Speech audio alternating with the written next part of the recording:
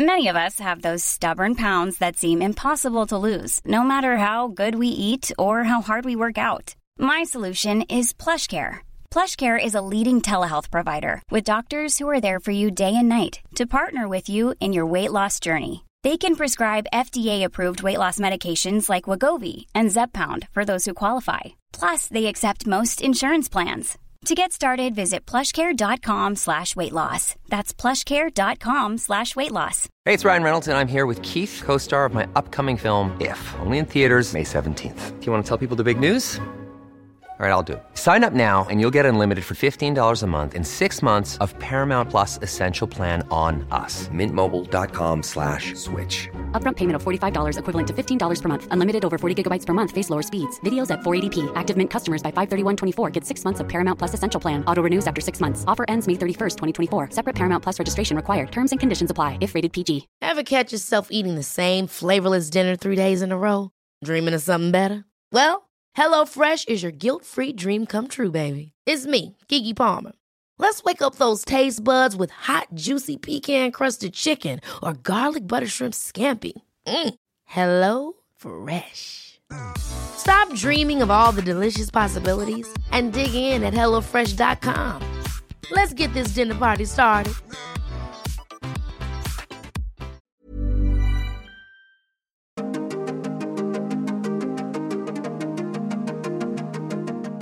Welcome to the Metabolic Classroom, a nutrition and lifestyle podcast focused on the truth behind why we get sick and fat. What you're about to hear was taken from a live broadcast streamed on InsulinIQ.com. The Metabolic Classroom is brought to you by Insulin IQ and by Health Code Meal Replacement Shakes. Episode 34, Low Carb Eating and Kidney Health. One of the most persistent oppositions to a low-carb diet is the idea that it can damage the kidneys. Let's dive into what the data really shows. This is a very interesting topic because interesting for me because it really brings in several aspects of human health, from the biochemistry and the physiology of the body, the lungs and the kidneys, because you really have to understand all of these things to really appreciate what's really happening and where the concern with regards to the kidneys comes from. Where is it born? And it really comes from a general, and I would say, misunderstanding of biochemistry and physiology. Now, there are two things I wanted to bring up with regards to keto and kidneys. One is the catabolism of proteins, because that very much plays a part of this. And then second, it is ketosis itself and the potential for an acidification of the blood. Now, throughout all of this discussion, at the end of it all, when I go through these two aspects or pillars of the conversation or the lesson, I will emphasize something called GFR, which is a metric that is used clinically to measure the health of the kidneys. And that is short for glomerular filtration rate. And the glomerulus is the business end of the kidney. The kidney is loaded with millions of these little things, and it really is the operating unit of the kidney. And imagine these countless little capillaries as you have an artery flowing to the kidney. Let's just take one. And then you have the vein coming out of the kidney. In the process, in between the artery and the vein are these countless little capillaries. And essentially what happens is the thick blood vessel of the artery gets separated into millions of teeny little capillaries. And these capillaries are wrapped, they're housed in almost a little envelope. And this envelope is pulling things in from the blood. And so on one hand, I have here the blood, the capillary. And on the other hand here, I have what's kind of the kidney side of things, which is what's getting filtered, and then it would be moving towards the bladder, what would turn into urine. Now, there's a little more to it than that, but that's kind of what we're talking about. So the glomerular filtration rate is the rate at which stuff is coming from the blood and getting filtered and passing into into the kidney, into what would become urine. So GFR is the main outcome that is used to measure the health of the kidney. And that's important because that's what I'm going to refer to when we really explore the impact of protein catabolism and ketosis on kidney health.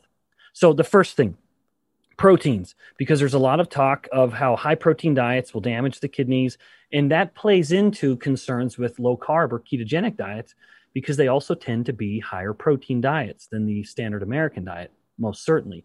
Now, one little tangent for just a moment is I have to simply pay homage to Sir Hans Krebs, this famous German Jewish scientist who then immigrated to London, to the UK rather, during World War II because of his ancestry. And I have to mention Sir Hans Krebs because he's the one who discovered the two relevant biochemical pathways that I need to discuss when I talk about protein catabolism. That's the urea cycle and then the famous Krebs cycle, or what I like to call the citrate cycle, because he discovered both of them. So they could both be called the Krebs cycle, technically. So we have the urea cycle and then the citrate cycle, commonly referred to as the Krebs cycle, which happens in the mitochondria. That's the famous one that is giving the mitochondria the blocks, the stuff that it will use for energy. So at first, we have a protein, an amino acid. As the protein is split up into its component parts, we're left with the remaining amino acids. In some states where the amino acids are required for energy, and this is not a common state, this is not something the body does very readily. It is not something the body does often. It happens all the time at very low rates, but rarely is this a primary source of energy. But when amino acids are used for energy, you have one part of the you have two parts of the amino acid. You have the ammonium, which is a nitrogen-based molecule, and then you have just the carbons that remain. Well, the carbons will go from, and this is what the urea cycle is doing. It's kind of pulling these apart and dealing with these two molecules. The carbons actually will then feed into the citrate cycle, or famously referred to as the Krebs cycle. And that will be used to give the body energy. So that's actually the precise mechanism whereby protein or amino acids are turned into energy to be used by the body. And that's the same process that can be used to make new glucose, for example, or even turn to fat. It would be by going through the citrate cycle. Although those processes don't happen very readily, the mitochondria would just burn it as energy. So again, you take the amino acid, you split it up into the nitrogen component, which is ammonium, and then the carbon component, which is referred to often as a keto acid, and that goes into the citrate cycle or Krebs cycle. Now, the ammonium is toxic. We have to deal with that, and a part of our dealing with that is sending the ammonium through the urea cycle. At the end, or a part of that urea cycle, is in fact the production of the molecule urea. Urea also is a molecule that has to be disposed of. And so this then is shuttled in a way to the kidneys, and we are filtering it through the glomerulus into what will be the urine, named, of course, because of the high concentration of urea that works its way in there. So now we have the inclusion of the kidneys when it comes to protein. So just to confirm there, so when we have protein and we're breaking protein down, or we are catabolizing protein, we're left with ammonium that is toxic. We must get rid of it. We deal with it through the urea cycle, and the urea cycle will produce this byproduct urea. And now the kidneys know what to do with urea. They will step up, they will filter the urea out, and that will become a primary component of urine.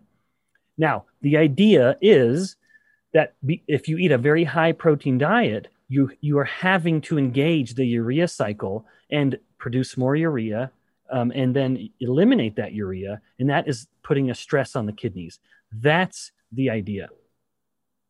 The evidence simply doesn't back that up. So this is what I alluded to at the beginning of the conversation, where this is people taking a little bit of biochemistry and then assuming, they're extrapolating that it would create some kind of problem. It just doesn't play out that way. One of the studies that we're citing here, I know we have this link is up, but let me just pull up the title because I'd closed it.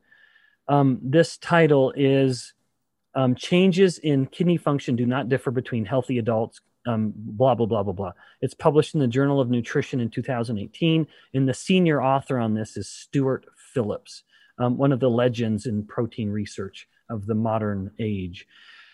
They concluded, so this was a meta-analysis. They took all available studies that looked at different consumption of protein and then explored kidney function. So they reviewed every study that had been published on that topic. And in their conclusions, they note, and I quote, high protein diets result in higher GFRs. So glomerular filtration rate went up. Remember, that really is the key indicator of kidney health. So if anything, this suggested, this very first phrase, that the high protein diets were improving GFR. And then they went on, though, and provided a little more nuance. However, when changes in GFR were compared, dietary protein had no effect. And so they conclude our analysis indicates that high protein intakes do not adversely influence kidney function on GFR in healthy adults. That really is the final authoritative comment, full stop. High protein diets do not negatively impact GFR. And remember, GFR is the indicator of kidney health. So that alleviates the one primary concern of the two, that a low-carb ketogenic diet, because it tends to be higher in protein, that would potentially damage the kidneys because of the high protein and the need for protein catabolism and the need to resolve the ammonium, which would result in a higher burden of urea excretion from the kidneys. It just doesn't play out that there's any reason for concern. Indeed, the evidence suggests there's no concern. Now, the second point here is the ketosis aspect. Now, ketones are interesting molecules, whether it's acetoacetic acid or beta-hydroxybutyrate. There is a hydrogen ion that will get released. So just a hydrogen molecule, just a simple atom hydrogen, can get released or pulled off from the ketone or this keto acid. And so that it will get pulled off the ketone, and it is, because it's now a free hydrogen, it can lower the pH. And so the body, potentially the plasma, starts to become more and more acidic. So ketones do have a potential acidifying effect. Now, the body is built to deal with these subtle changes in hydrogen ions. And the moment you have a ketone being produced and the hydrogen coming off, you then have a bicarbonate molecule. Think of just baking soda, but without the sodium attached to it. So it's not quite the same, but it's kind of like a little baking soda molecule comes in and binds that. It's built. It's literally built to bind it. It is acting as what we call in chemistry a buffer, or in biochemistry. So we have the bicarbonate buffering these hydrogen ions, and in so doing, keeps the pH totally normal. Now, to bring this back to the kidneys, when we are when the bicarbonate is binding this hydrogen ion, we essentially lose the bicarbonate molecule. It's not a free bicarbonate anymore. It can't just take the hydrogen ion, buffer it, and then send it somewhere else. We've permanently altered that bicarbonate. So the kidneys are always very busily kind of recovering bicarbonate or recreating bicarbonate and then releasing that bicarbonate into the blood. So when we have a high ketone production, we are using our bicarbonate to buffer those ketones and make sure pH stays normal. And the kidneys are busily making sure we always have more and more bicarbonate to keep things going. Now, at high levels of ketone production, and by high, I mean levels that most people could never get to. This is really strictly relegated to the groups of untreated type 1 diabetics and women who are breastfeeding or lactating women. There's something unique about her physiology that also allows her to produce a phenomenally high number of ketones. So in those instances, one is a genuine deficiency of insulin, where there's no inhibition of ketogenesis, and ketogenesis is just running rampant, where you can have ketone levels get up into the high teens or higher millimolar, a level that most people could just never get to. In fact, you couldn't get to otherwise. It's a true absence of insulin that allows them to, or that pushes them that high. And then in the case of a woman who's lactating, if she's adhering to a low carb ketogenic diet or fasting, her ketones can get up into the 7, 8s, 9s and beyond, something again, otherwise can't be achieved. In both of those instances, when you're getting around 10 millimolar or so, there's no clear cutoff, then the person is now producing so much ketone that they can't make enough bicarbonate. And so the pH starts to change. And now you have ketoacidosis. You've gone from just ketosis, which is producing ketones, but it's amply covered by the buffering of bicarbonate and pH doesn't change. And now you've exceeded the bicarbonate capacity in the blood, and now you can't buffer the acid anymore, and now you're getting into ketoacidosis. So again, I mentioned the kidneys, lest anyone think I'm getting off topic. I mentioned the kidneys again because they are what's responsible for helping the body keep a normal amount of bicarbonate. So there would potentially be a worry where some would say, well, I'm in ketosis, and so I need more bicarbonate, and that's going to stress the kidneys. Once again, let's go to the actual evidence. And as I turn to look at the studies here, I actually have a couple other studies. One I want to mention is it's published in the journal Nutrients, and it was published in 2020. And the senior author is Mikiko Watanabe, and the title is Very Low Calorie Ketogenic Diet, a Safe and Effective Tool for Weight Loss in Patients with Obesity and Mild Kidney Failure. They reported that 28% of these patients they indicated an improvement in their GFR with adherence to a ketogenic diet. So, and then the rest reported no differences. GFR didn't change. So once again, we have more evidence suggesting that at the very least, there's no effect of ketosis and negatively impacting the kidneys. And in fact, there's some evidence to suggest there's a pronounced benefit. Then the final study I want to mention, again, directly touching on a ketogenic diet, not protein catabolism, which was the first point. This is once again a meta-analysis, so a study that scrutinizes the statistics of all available clinical studies.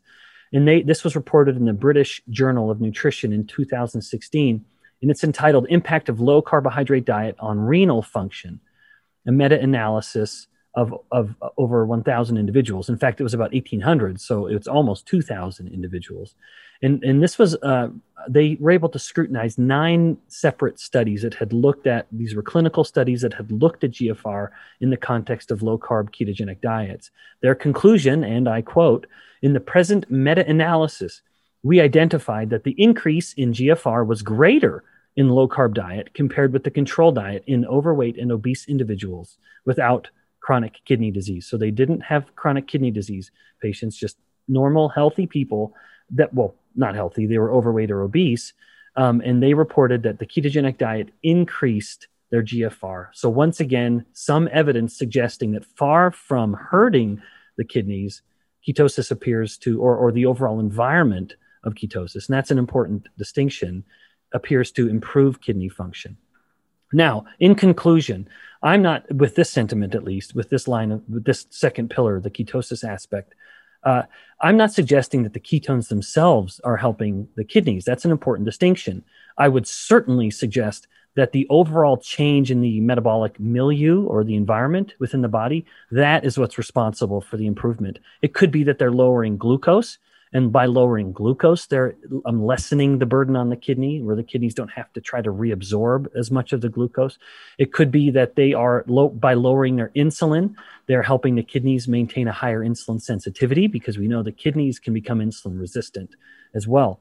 So, and any number of other potential variables, including perhaps just lowering blood pressure, more of a cardiovascular systemic change, which would certainly benefit the kidneys. So there could be a lot going into this, and I'm not suggesting that it's the ketones that are benefiting, but even still, at the end of it all, should someone be concerned about their kidney health with a low-carb or ketogenic diet?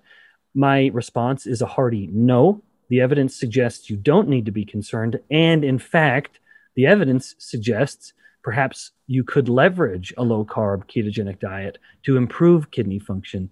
And again, I say that with the little asterisk, with caution. I'm not your medical practitioner after all, but there is certainly evidence to support it based on at least just the handful of studies that I've cited here. It's great, Ben.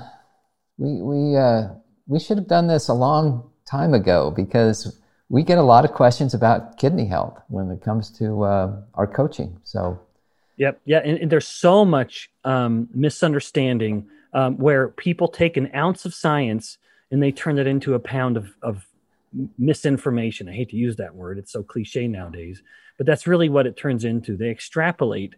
Not even that; they don't even extrapolate, because the evidence doesn't even suggest that that's what they should be stating. They just simply take what they've seen in, say, biochemistry, and then assume that it's going to go further, and the evidence just doesn't support it. Yeah. That's neat that you cited two meta studies, because those are the gold standard when they're looking at all of the clinical studies that way. So yep, that's right. Well, great. So I hope anyone listening, take that for what it's worth, and certainly use this as part of your discussion when people bring up kidney health, because man, like we've said already, that is such a common concern. Yeah. Carly and Matt, do you have questions for Ben before we're going to also take some questions that have come in on social media and on our streams? But Carly, Matt, do you have questions or comments? Yeah, I think first of all, anecdotally, in our practice, we see a lot of people who are fearful of kidney problems, or they come in with kidney problems. We have a nephrologist that refers to us in Utah locally, but you often see those things improve. I have seen a few people who have gotten kidney stones after going low carb. My guess is that that's mainly just because they're not hydrating well enough, which can be part of the kidney stone thing. But I've seen a lot of people have improved kidney function over time. And one of the things I think is interesting is we often will say, like this whole cholesterol issue, because we're worried about high cholesterol, then cholesterol that we eat must be bad for us. And I see the same thing with protein. I can think of one client in particular who had proteinuria, I think is what it's called, where you have too much protein in your urine. You get foamy urine or whatever. And he was really worried about the protein intake. And I was a little nervous to work with him. I had never seen this so drastically. And week 1, his proteinuria improved after eating more protein.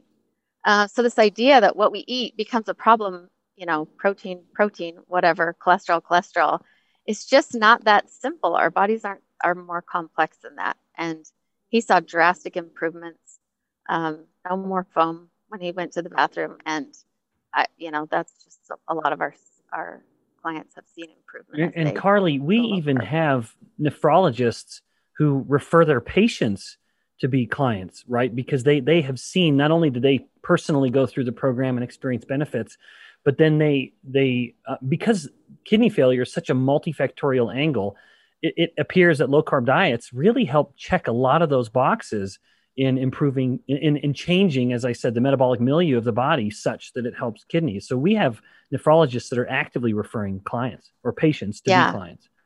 Yeah, and I think I could definitively say that everyone who's come to us that I know of that has come to me that came for kidney reasons saw improvement there. So, besides those few that I've seen with kidney stones, but on the other hand too, with kidney stones, I have seen many people who are really prone to kidney stones. I can think of one client who was like a mass producer. He produced kidney stones every day. It was like seeing sand in the toilet.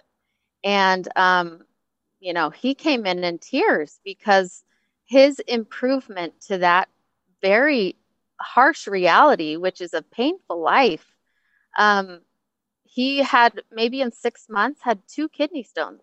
Wow. So I've seen huge improvements, with kidney stones as well. I think it's the few who struggle to hydrate well, or who overtrain or overexercise and therefore need to work on hydration even more, that don't get that balance quite right. That struggle. I've never seen it be a protein issue. Ben, would it make any difference if somebody only has one kidney? Does that have any effect on anything you've talked about today? That is a good question. No, it wouldn't. I mean, it would certainly make the person want to just be more cautious in general, which I would absolutely understand. But no, glomerular filtration rate, or GFR, is GFR. Whether it's 2 kidneys or 1 kidneys, GFR is really the metric that matters most. And so again, based on the little evidence, and I'm extrapolating because these studies weren't done on people with a single kidney, I would imagine the results would be similar. Okay. Matt, did you have any comments or questions for Ben? Yeah, it was just really interesting in in doing more background research and looking at some things, I came across Jason Fung, who I know, Dr. Bickman, you've been on the stage with and communicate with fairly regularly. And as a nephrologist,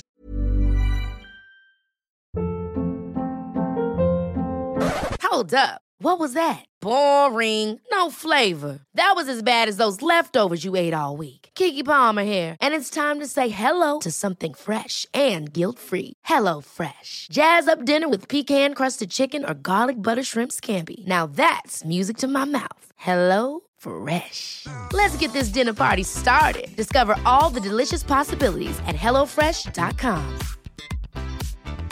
Hey, it's Ryan Reynolds, and I'm here with Keith, co-star of my upcoming film, If, only in theaters May 17th. Do you want to tell people the big news?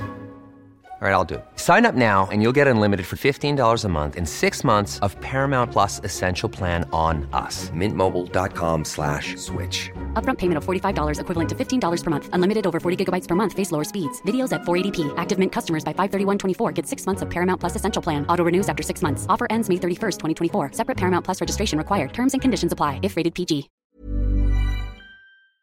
who really came to kind of the low carb and looking at insulin resistance as the key driver for kidney damage within his practice. The changes he's been able to achieve with his patients through dietary and lifestyle changes really has been significant. One of the great takeaways I took from him was that, when it comes to this protein, is that our kidneys, the filtering of the kidneys, they don't filter out bad stuff. They filter in the good stuff, and they let the bad stuff pass through, or the stuff that's not being used. And so the protein in the urine seems to be from the filter not working, having larger holes that it passes through, not the protein itself causing any damage. And so, Ben, could you talk about, this is another marker, right? Chronic kidney disease, the number one cause is type 2 diabetes, I think, or diabetes in general. Yep. And so knowing that and knowing how it all revolves around insulin, can you talk about, is it too deep to talk about the mechanism of how that hurts the kidneys? Not too deep for me. So this, I love that Jason's pointing it out and that you're bringing that to light now. So, and Carly mentioning proteinuria, that really is one of the classic signs of kidney damage or a kidney problem, because as you note, what's called the fenestrations are small. And so when we're talking about what is being filtered from the blood at the glomerulus into what would then become the urine moving through, those are very small fenestrations. Only small molecules can fit through, and proteins are much too big to fit through unless there's damage to these fenestrations. What should be something that is high integrity, very small little slits become much, much bigger. And now it's leaking. It's allowing molecules to pass through, and proteins are among them. And again, protein is normally much too big to pass through there. And so when we see that coming through, and as Carly notes, proteins cause bubbles, and you can see that in the urine. And that's what's commonly measured in pregnant women to make sure that their kidneys are staying healthy with regards to a risk of preeclampsia. And they're monitoring their protein in their urine because, again, it's such a staple sign. So in type 2 diabetes, you do have two problems, each reflective of the main two markers, I would say, high glucose and high insulin, sorry. The high glucose, as much as I am an advocate of not giving glucose too much credit, when it gets really high, like high hundreds and 200s and beyond, it is absolutely pathogenic. Part of the problem is that high levels of glucose will bind molecules in the blood, and it will create what's called advanced glycation end products, or AGEs, or AGEs for short. And these AGEs can bind to receptors, to bind to cells, and it does so very readily in capillaries. And that is part of the reason why diabetics have peripheral blood problems, is because you start to damage all of those capillaries when it's slow moving blood through the limbs, like the hands and the feet. So these AGEs will bind to cells, including in the capillaries, including the capillaries in the kidney. And then when it binds to a cell, it starts promoting a local inflammation.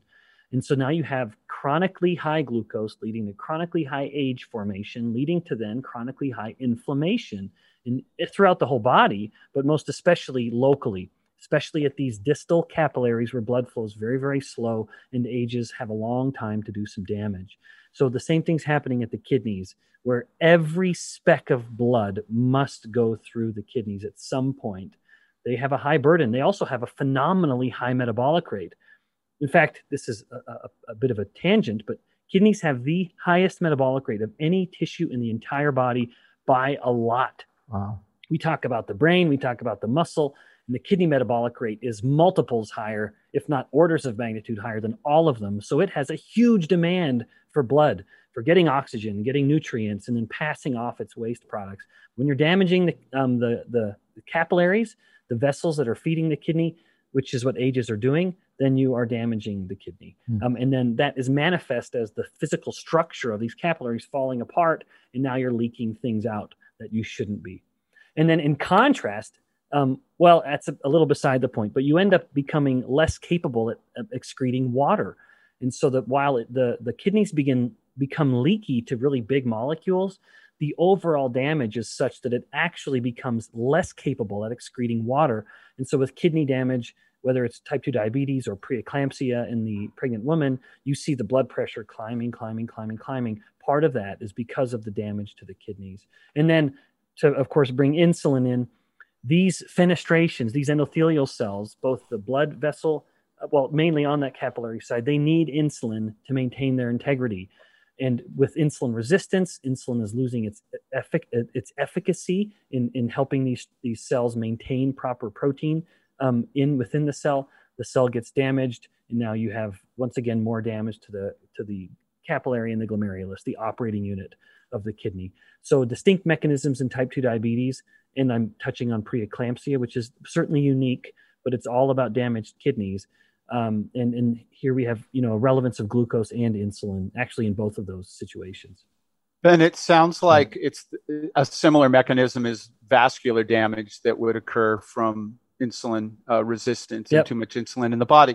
Is this reversible, or do we know how reversible it is through the diet changes? And Yeah. So one study I mentioned where we had these obese, overweight people with mild kidney failure, where again, 28% of them reported an improvement. So that does, and I know Carly has seen multiple clients that do report improvements. So from that, I can't speak to the actual microscopic changes in what's called the fenestrations, but I think it's safe to conclude that they do improve, because we do know definitively that GFR does improve. And I don't think you would have GFR improving without the glomerulus itself improving. Can you speak to uric acid and creatinine as a measure of kidney health? Are those good things to look at? Mm-hmm. Yeah. Creatinine especially, that's a staple, because creatinine is a molecule that we're making all the time. It's a byproduct of metabolizing creatine. We've all heard of creatine. That's what bodybuilders and weightlifters like to take. Although there's also studies to show that creatine consumption daily helps with cognition. There's a human study showing that. So it's beyond just the brain, the muscle, including the brain. But nevertheless, when creatine has lived its life or served its purpose, it's degraded into a molecule called creatinine that is excreted at the kidneys. There's some other nuance when it comes to creatinine, but nevertheless, it is generally a good marker of GFR and kidney health, which is why it's going to be looked at on virtually every overall kind of health test that involves any urine measuring. And uric acid, I can't speak to uric acid quite as definitively as I can creatinine, but urea becomes uric acid upon its excretion. And uric acid, so that in and of itself would again be some marker of GFR, because there's going to be some expected amount appearing in the urine. Uric acid also introduces some other nuance of kidney stones, because you can have uric acid stones. There are multiple different types of kidney stones you can have. Uric acid is one of them. I'm totally speculating now, but some of the improvement in kidney stone formation, if they were uric acid stones, or regardless actually, could be the subtle changes in pH. where depending on the pH of the urine, which is of course partly influenced by the pH of the plasma, because that's kind of where it's interacting. So if you change plasma pH, even subtly, slightly, you could have an effect on urine pH. And if you're influencing urine pH, as the pH changes, it actually changes the propensity of these molecules to crystallize and become a stone. And so I wonder whether some of the beneficial changes in, say, lower stone formation might be a result of what would be generally an imperceptible change in pH. Again, most people are in ketosis and the pH is not changing, but maybe it's changed a tenth or a fraction of a point, and that might have enough of an influence on changing the urinary pH, because urinary pH can change much more than blood pH will. In fact, part of the reason we're able to keep blood pH normal is because of what we can do to urinary pH. So it's possible that we're changing urinary pH such that it's just preventing or even dissolving stones. And that uric acid test is, I think, really dependent on hydration too. So I've seen mine high for before, sure. Yeah. and I went in hydrated the next time and it was gone. Yeah. Good point. You can even get blood uric acid measurement, which actually, Carly, you might have been intending to refer to that, or you might have. But yeah, you can even nowadays, there are devices that you'll finger prick and you'll measure glucose and ketones and uric acid. I actually think that's the day is coming where that might be part of, one of the continuous glucose monitors, that it's in the next few years, it'll give you all of those things, and hopefully lactate. That's one of my favorites. Matt and Carly, any other follow-up comments or questions? We've got some that I want to get to here in a minute, but any other follow-up before we go to viewer questions? Just a real quick thing with kidney function, like so many things that are from insulin resistance, these things happen over a long period of time. And the more quickly you can intervene, because by the time a nephrologist or anybody sees damage in the kidney function, we've already lost a lot of it. So just from the coaching side, I'd encourage people to get on it sooner than later. Yep, good. Great.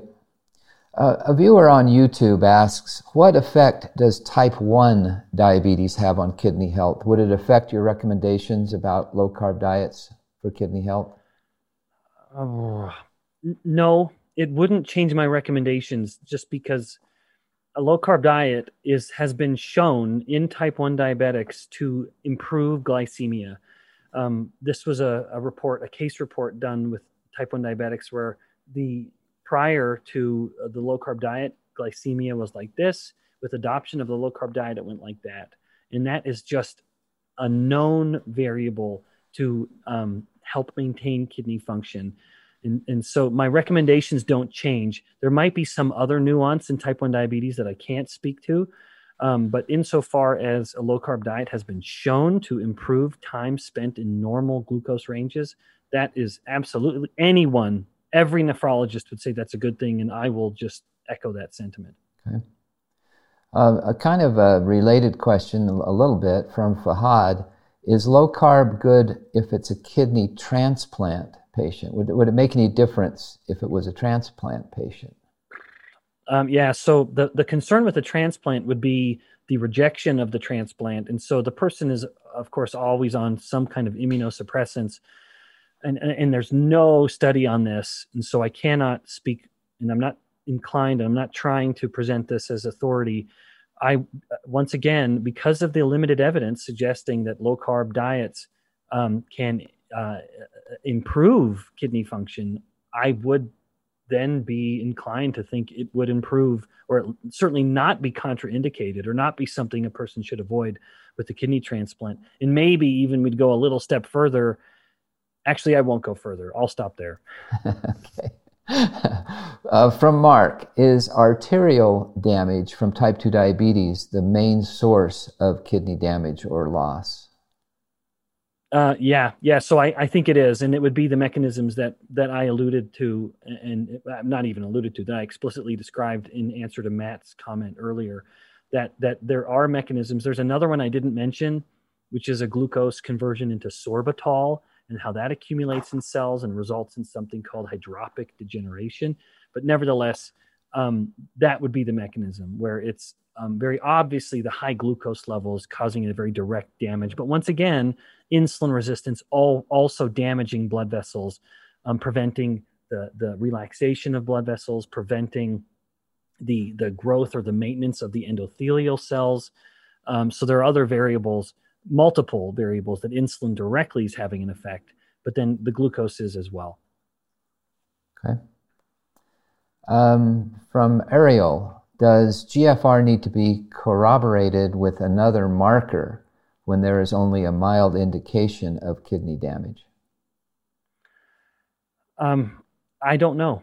It's possible. GFR is really the metric clinically of measuring kidney health, and that is based on both creatinine, as Carly mentioned, and it's also can be based on what's called an inulin, not insulin, but inulin test. But even still, that's kind of assessing the same thing, albeit a little better, although it is a little more invasive. There might be other metrics that you measure in the blood. You can also just measure creatinine in the blood. You could measure urea in the blood. But even still, all of those are some way going to be they're going to be a result of what's happening with GFR. So I would defend GFR. If there are other metrics clinically used, I think we'd have to have the nephrologist say. Yeah, okay. From a viewer on YouTube, I have a single working kidney. Increasing fats and reducing carbs has lowered my serum creatinine. Is that how you say it? Creatinine. Creatinine, 0.98 now. But I need more salt now, and the doctor suggested to reduce my salt. Any thoughts? Oh, gosh. So first of all, that's great. If you're lowering your creatinine in your plasma, that means you're increasing it in your urine. And so that would be a good sign. So that's great news. Now, she is saying, I need to increase my salt, I think because of her adherence to a low-carb diet. And then the nephrologist or the physician is saying, well, don't increase your salt. I imagine they're saying that because salt can increase blood pressure. But that's just not really the case, actually. There is some massive studies to show that massive variations in salt consumption. People that are, as they split salt consumers into different quartiles or quintiles, people that are eating 100 times more salt than other people have no difference in any cardiovascular outcomes. That's an epidemiological study, full disclosure. Now, however, when they look at those same the same quintiles of salt consumption in people who are overweight or obese, all of a sudden it does become statistically significant. It looks like there is a concern. And I would say that's all a matter of insulin, because we know that people with high insulin are more likely to be salt-sensitive hypertensives. And that's where the high insulin is preventing the kidneys from excreting the salt. And so if you combine those two, high insulin and high salt, that might be a problem and one worth considering. However, there's also studies to show that when people cut salt too much, because it's so essential to the body drastically increases a hormone called aldosterone, which is trying to keep the salt in the body. It helps the kidneys start reducing its salt loss to keep salt retention. And that involves an increase in insulin. So there's actual human evidence suggesting that salt restriction causes insulin resistance, which is, of course, not good for the kidneys. So I am not inclined to disagree with the clinician here. And I do mean that, despite kind of smiling as I say that. But I can't think of a physiological reason for avoiding salt in that context. How's that? That's a diplomatic answer. Yeah, it is. Keep in mind, our awesome audience, that Insulin IQ is not your doctor. Dr. Bickman is not your doctor. Yeah. I can teach you, but I can't tell you about your rash or something. That's right. We're just guys on the radio. So make sure to work with your doctor, no matter what the recommendations are. So let's see. But in practice, can I say something about Please. that? In practice, everyone who I see that I explain this phenomenon with salt, and I tell them, as you lower your insulin, you need to increase your salt. I've never, and I can say that definitively, never seen somebody have higher blood pressure as they increase their salt and lower their insulin. Yep. Salt alone just doesn't move the needle. There are other variables that come into play. And for 100 years, we've known of the remarkable water retaining effect of carbohydrates. So even if there's no salt, you just spike someone's glucose, which spikes their insulin, and that just tells the kidneys to hold on to stuff that the kidneys would otherwise want to get rid of. Yeah, and there is that phenomenon that doctors think, oh, if you're retaining water, cut down on salt. And in reality, if you cut down on carbs, it goes away. Yeah. Yep, that's right. Yeah, that is one of those deeply set dogmas in the clinical realm that I'm not sure we'll ever really shake off. Yeah, we did a metabolic classroom episode about that a couple of months ago, and in fact, if any of you would like a link to that, we'll have our team just paste that in. Just as a little side note, you may enjoy looking at that other metabolic classroom episode. So let's take one more question from one of our viewers, and then we'll move off of this topic and see if we might have a couple minutes. Well, maybe not. We're bumping up against time here. From Temple, can you think of any studies regarding those who have already experienced significant kidney damage? Say someone that's already in late stage 3, 4, or 5. I'm sure what she means is in relation to your recommendations. Would anything change if someone has already had significant damage? Yeah. Would that make a difference? Temple, that's a great question. So I only know of this one where it looked at mild kidney failure, and I don't know what stage that would be considered, how that would fit into how the stages that you mentioned. But it showed that roughly a quarter of the individuals reported an improvement, and the 3/4 of them didn't report neither improvement nor reduction. It just stayed the same. So I just don't know. I would wonder whether this would be a great question for the nephrologist that we know that refers clients over. Carly or Matt, Carly especially, have you seen this? Have you seen someone with really late stage kidney problems? I'm unaware of any data on this.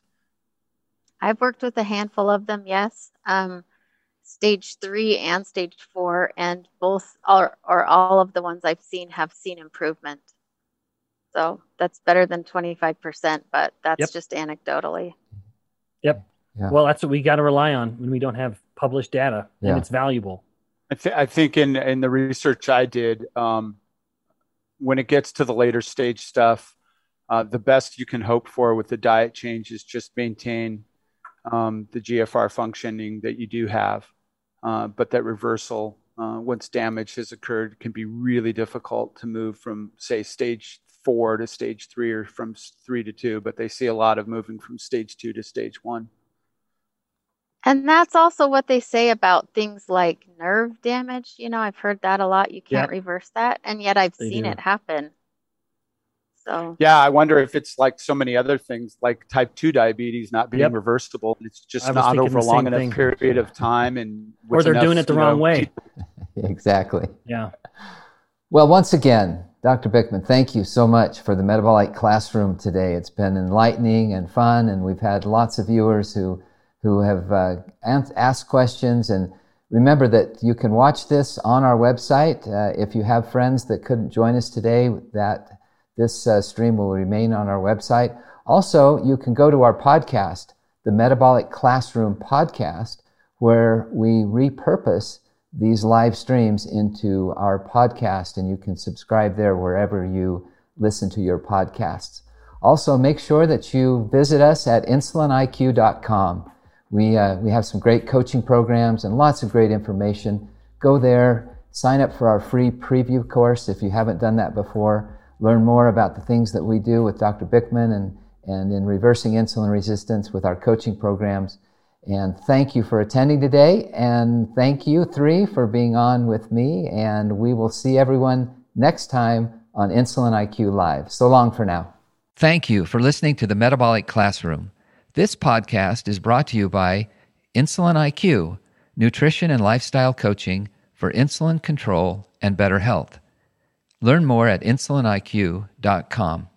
And by Health Code, the world's healthiest and most delicious meal replacement shake. Learn more at GetHealth, that's GetHLTH.com. Find us on Facebook and YouTube at Insulin IQ. Ever catch yourself eating the same flavorless dinner 3 days in a row? Dreaming of something better? Well, HelloFresh is your guilt-free dream come true, baby. It's me, Keke Palmer. Let's wake up those taste buds with hot, juicy pecan-crusted chicken or garlic butter shrimp scampi. Hello Fresh. Stop dreaming of all the delicious possibilities and dig in at HelloFresh.com. Let's get this dinner party started. Mom deserves the best, and there's no better place to shop for Mother's Day than Whole Foods Market. They're your destination for unbeatable savings, from premium gifts to show-stopping flowers and irresistible desserts. Start by saving 33% with Prime on all body care and candles. Then get a 15-stem bunch of tulips for just $9.99 each with Prime. Round out Mom's menu with festive rosé, irresistible berry chantilly cake, and more special treats. Come celebrate Mother's Day at Whole Foods Market. Even when we're on a budget, we still deserve nice things.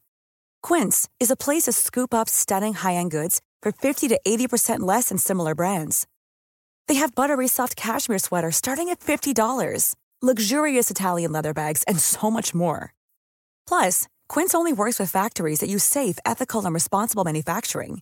Get the high-end goods you'll love without the high price tag with Quince. Go to quince.com/style for free shipping and 365-day returns.